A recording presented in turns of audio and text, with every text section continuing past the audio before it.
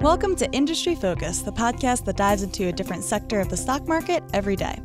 It's November 16th. I'm your host, Christine Hargis, and I am pleased to welcome Financials host Gabby LaPera in the studio for Crossover Week. Hey, Gabby. Hello, everyone. I'm super excited. It is always awesome to be able to do the show with somebody in the studio.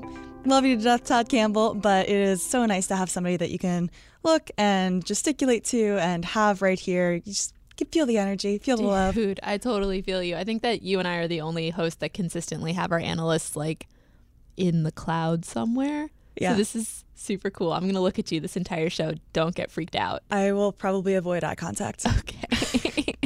So anyway, today we are going to be talking about shareholder dilution. And of course, since it is crossover week, we want to put an emphasis on our two respective sectors. So we'll kind of try to focus it with the lens of both healthcare and financials.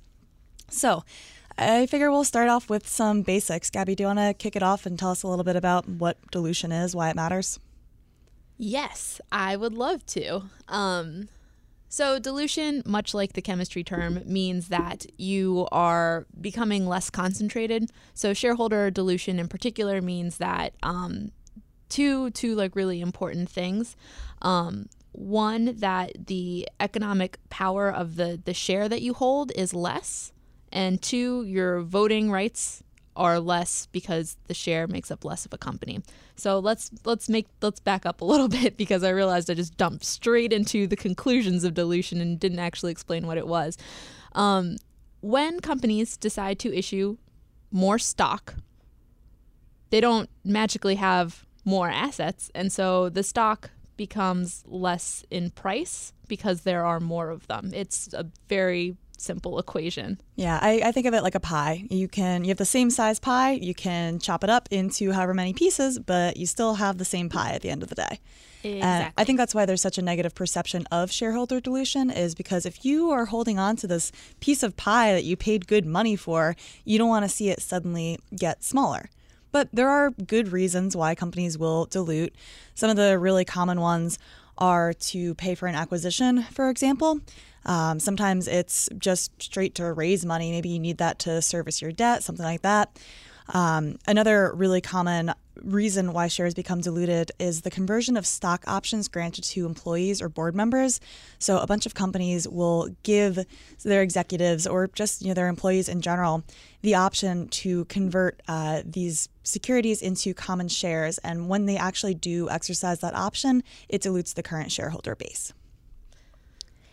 This can be a good thing. It can be a bad thing. It's largely a bad thing. I think most people are not pleased when they hear that they're being diluted.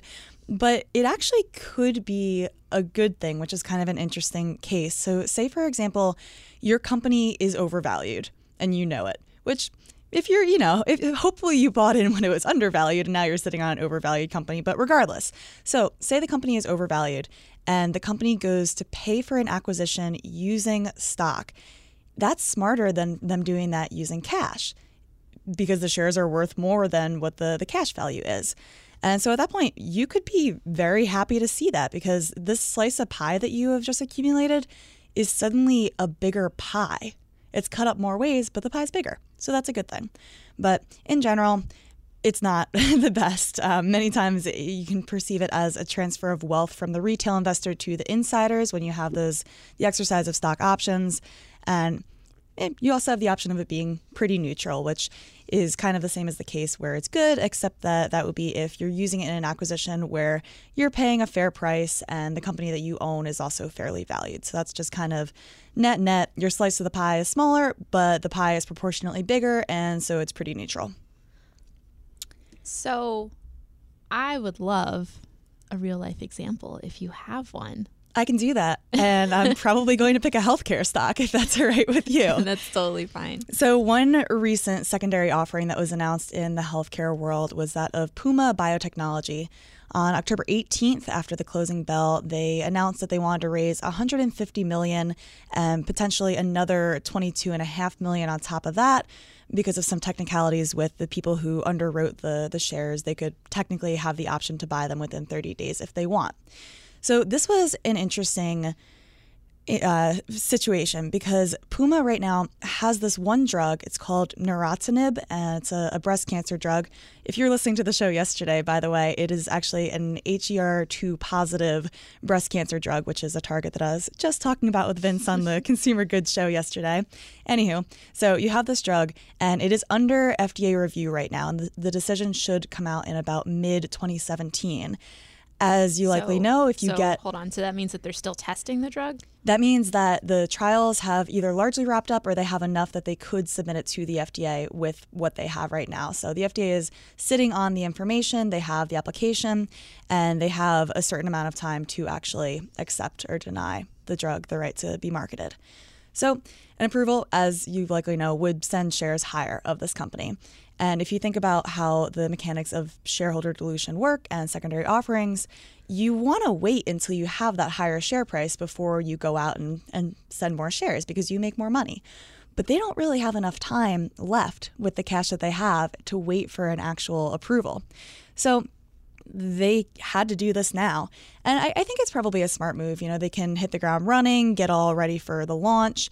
But shares did sink 18% even before the price of this new secondary offering was announced. And since this announcement came out, the shares have kind of just been slipping and slipping even more. But ultimately, the shareholders were diluted about 15%, and the company got the money that they need. So I think that's a fairly typical way that you'll see secondary offerings and shareholder dilution in the biotech world. You have these companies that aren't making money with the drugs yet because they're not approved yet. And so they need to make money somehow. Turning to the financials world, though, I feel like it gets a lot hairier. It can, definitely. Like, you have a ton of regular types of companies in the financials world, like banks and insurance companies and stuff like that do this, what I like to call the normal way, the way that Christine just described. But then there's other companies, and we've discussed these companies before. And a great example of them is a BDC, which is a business development company.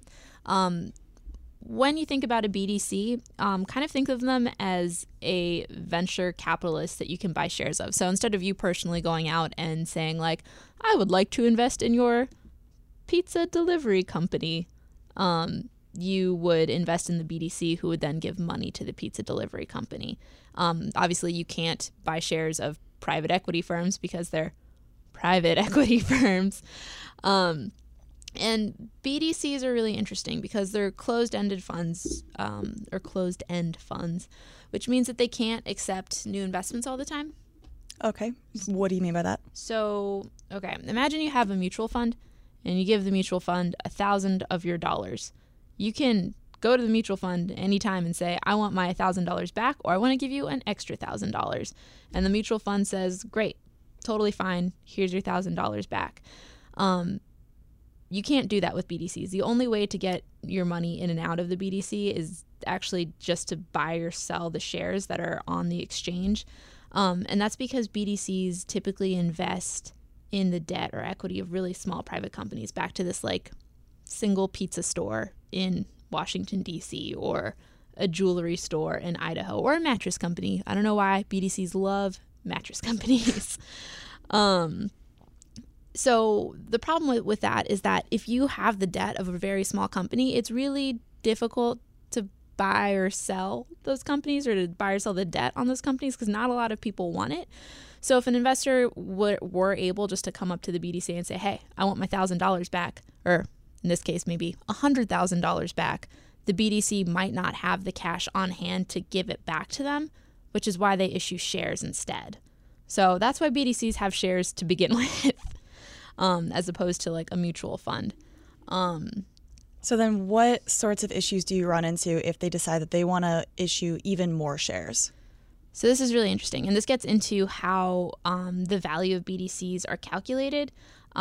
If you've invested in a mutual fund or have heard of mutual funds, you might have heard the term net asset value, which is super easy to calculate for mutual funds because it's just the value of all the assets minus the liabilities that are on the balance sheet. Now, the problem with BDCs is that they get to decide how valuable their assets are. And there are And that's because there are these tiny pizza, mattress, et cetera companies, Exactly. right? Like you can't just go look online to say, hey, how much is this mattress shop worth? Exactly. Like they don't issue 10Qs, right? They don't have any of that. And unless you happen to be wherever that mattress company is and you can like walk in and look at it and maybe talk to someone there, it's really hard for investors to do their due diligence on what the BDCs actually own. So you have to just trust them. There are accounting principles that they follow for this, but I like to call it emotional accounting because it's really just how the BDC feels about this business. It's not, I mean, like there is math involved, but it's a little bit more. I wish listeners could see me. My hands are making vague motions in the air. Her face looks highly skeptical. I'm so skeptical. So the point is that it's a little bit shady how you determine net asset value, but that's a really important metric for BDCs. Absolutely. So the easiest way to explain BDCs is in contrast to mutual funds, which is why I keep bringing them up. If you want to buy into a mutual fund, you know exactly how much each like bit of the mutual fund is because the net asset value is calculated once a day at the end of the day, which is why you only come in and out of mutual funds once a day. But BDCs, their share price is not 100% dependent on their net asset value, right? So you can buy BDCs at a discount or at a premium, and typically people want to buy at a discount, right? Like, and in that way, it's kind of like a stock. Exactly, it's exactly like a stock, but and people do take the net asset value into account when buying shares, but it's an interesting thing because like where is the point where you say you're trading at too much of a discount to your actual net asset value, and it makes me really nervous. Right. At that point, is the market missing something or is the company misleading you? I can see how that's kind of a shaky gray area. So bringing that back around to this whole shareholder dilution thing, where exactly does that come into play here? What are the steps involved, the considerations? Okay, so let's throw in one more complicated thing. This requires a lot of definitions to even get to the point here. So bear with us. Thank you, listeners. So BDCs are technically not allowed to issue shares below their net asset value. So if their net asset value is $10, they can't issue shares for $8. Which is kind of fascinating because if you think about it, go back to the example of Puma Biotechnology. I'm pretty sure they were trading at like $52 the day that this was announced that they were going to offer more shares. They're not going to offer more shares at a higher price than that because who's going to buy them? You can buy them on the market for $52. And so you naturally have this ceiling for stocks where if you're going to issue more shares, it has to be below that current share price. Right. Companies can just decide to do that. BDCs cannot. If they would like to do that, they need to ask their shareholders to let them dilute their stock. And so they have proxies every year. And it's interesting because BDCs, like if they're struggling, they can't just automatically lean on share issuance to prop themselves up. But there's this caveat, which is that companies or BDCs frequently ask their shareholders every year pretty routinely, like, hey, can we issue stocks below net asset value? Like hypothetically in the future, if we want to, yes. Will you let us? Yes. That's a pretty long leash. Yeah, exactly. And, you know, investors will frequently say yes, which I hate. Why is that? I mean, can you see why the rationale there at all? So, no. I really can't. I can't justify it. If you are one of these people who votes yes, please write into me at industryfocus@fool.com and let me know why you say yes. I really, really want to know. Because I would never say yes in a million years. Even if you totally trusted this BDC, it had been great to you in the past, you thought the net asset value was very trustworthy, all that? Yeah, I would never say yes. That's interesting. Partially because BDCs are really complicated beasts, which is, I think, something that I say every single time that we talk about BDCs. And there's a lot of room for mismanagement to occur in BDCs, not just with share dilution, but like with the way the management occurs, like external versus internal management, like fee structures, the accounting processes that we talked about earlier. There's just a lot of ways for people to mess up in BDCs. So it's one of those things like, why give you the temptation? when it's not necessary. Right. I can see that. And that kind of leads me to the last thing that I wanted to talk about with you today, which is that I know BDCs have a heavy presence of activist investors. And I have to assume that that's because of all these things that you're just saying, where there's this opportunity for mismanagement. Yeah, absolutely. But interestingly, activist investors are actually more attracted to BDCs that cannot issue more shares because it's a lot easier for them to take control of them. Meaning people voted no? Yeah, people voted no, right? And typically if people vote no, that means that there's something wrong with the BDC because it takes a lot for shareholders to vote no for whatever reason. So if they're voting no, it's because there's already something bad going on. And so that's an indication of a lack of trust? Yeah, on the shareholders' part. You know, there's plenty of companies that never actually use this, right? Like the shareholders vote yes, and then the companies like don't do it, and they just ask every year just because they're fine raising capital in other ways. But if you think about it, right, if a BDC has been told no, you can't issue any more shares, it becomes a lot more easy suddenly and they're already in trouble, right? So like no one really wants to buy more shares of them. So like they can't finance themselves. They can't issue more shares below their net asset value. It becomes a lot easier for an activist investor to start buying up shares and be able to take a stake in that company that allows them to really force the company to do what they want. So what is it that they want them to do at that point? Like how do you take this and turn it around? It totally depends on the activist investor. I think some have better intentions than others. Do you think the primary goal there is to get that yes vote next time it comes around? No. Because for most activist investors, they want to retain control of the company. Most frequently, and that's why they go for the ones that they already voted no. Exactly. That makes sense. Yep. So most frequently, activist investors want to change management structures or fee structures in order generally to make it more profitable for the shareholders, but every once in a while they want to devalue the company to make it easier for someone else to buy. Interesting. And have they been successful on the whole? BDCs are prime targets for activist investors, especially because they're so complicated and not a lot of people really 100% understand what's going on with them. But they are really, really high yielding investment vehicles because they, much like REITs, real estate investment trusts, are required to pay out 90% of their taxable income as dividends. And because they're investing in these like high risk, tiny businesses, like the margin on their loans or the debt that they have is a lot higher, they have the potential to yield these super high returns. So given everything that you've told us today about BDCs, is there a single one that you would consider investing in? I hate BDCs. Okay, that's a no. As a personal investor, I think they're fascinating as something to study. But no, I would never buy a BDC, and I know that makes me biased. I'm acknowledging my bias. I mean, I think that's okay. Like, look, for example, at Warren Buffett. He says he doesn't want to invest in stocks that he doesn't understand. And so that kind of eliminates a lot. Like, for example, he's not going to invest in a biotech, which I like to think that you can understand biotech even without a science background. That's what we're here for on Industry Focused Healthcare. But he's ruling out an entire chunk of companies just because he doesn't think it's worthwhile to even bother like trying to pick out the gold in a pile of dirt. That's not a real phrase, but I'm making it one. I feel like that's the same way with BDCs. Like maybe there is a gem out there, but in general, it's a category that we're not too big fans of. Yeah. Fair. Do you like them? Not from what I've heard, no. The shadiness, I would be intimidated to even try to pick apart the real net asset value. I'm just waiting for like a BDC PR specialist to reach out to me today and be like, well, let us change your mind about BDCs. We'd really love to give you an interview. And I'll probably ignore it or crotchetily say, which is not a word, by the way, cantankerously, I suppose, say no. But nicer because it's never polite to be mean.